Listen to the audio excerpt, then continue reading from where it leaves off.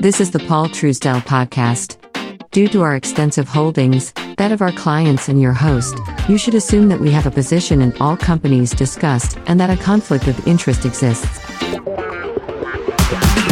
The information presented is provided for informational purposes. And now, Paul Truesdell.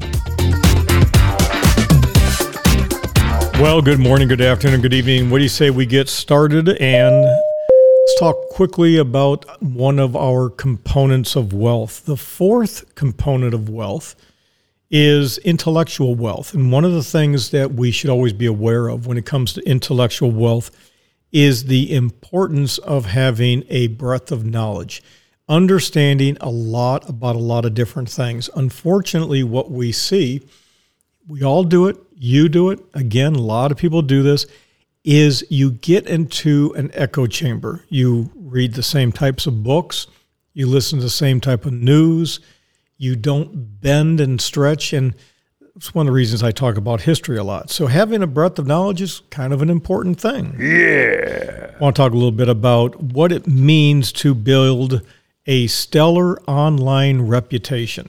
So one of the things that in business a lot of people are trying to figure out is, what do I need to do to have this fancy-pantsy stellar reputation on the internet? Well, I've learned a long time ago that most of it is just plain hogwash.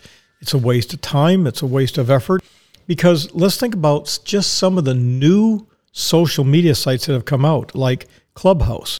Don't you know if you know who that is? How about Rumble or Gab? You got WT Social, Flip, House Party, Twitch. Of course, you have Facebook and WhatsApp. You have QQ and WeChat. You have so many different things out there that are social media based. And I'm going to give you the secret that I use, and that is to use them as a tool to direct traffic to your own website. I got to tell you, if you try to monetize what it is you're doing and they decide to get a wild hair up there, you know what, nose, rear end, or wherever, and then they decide to give you the boot and you're done and you're gone, well, you're SOL, aren't you? That's not exactly something you want to do. Now, the other thing I want to share with you before we finish up is, what are you prioritizing in life? That's right.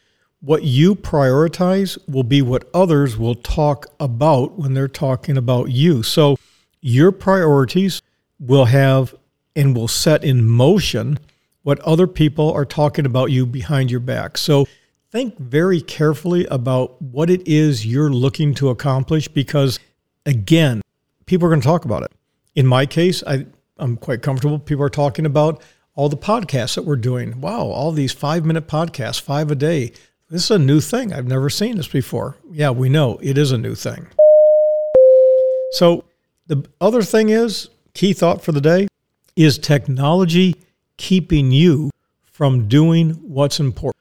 Let me ask you a simple question. Is technology keeping you from doing what's important?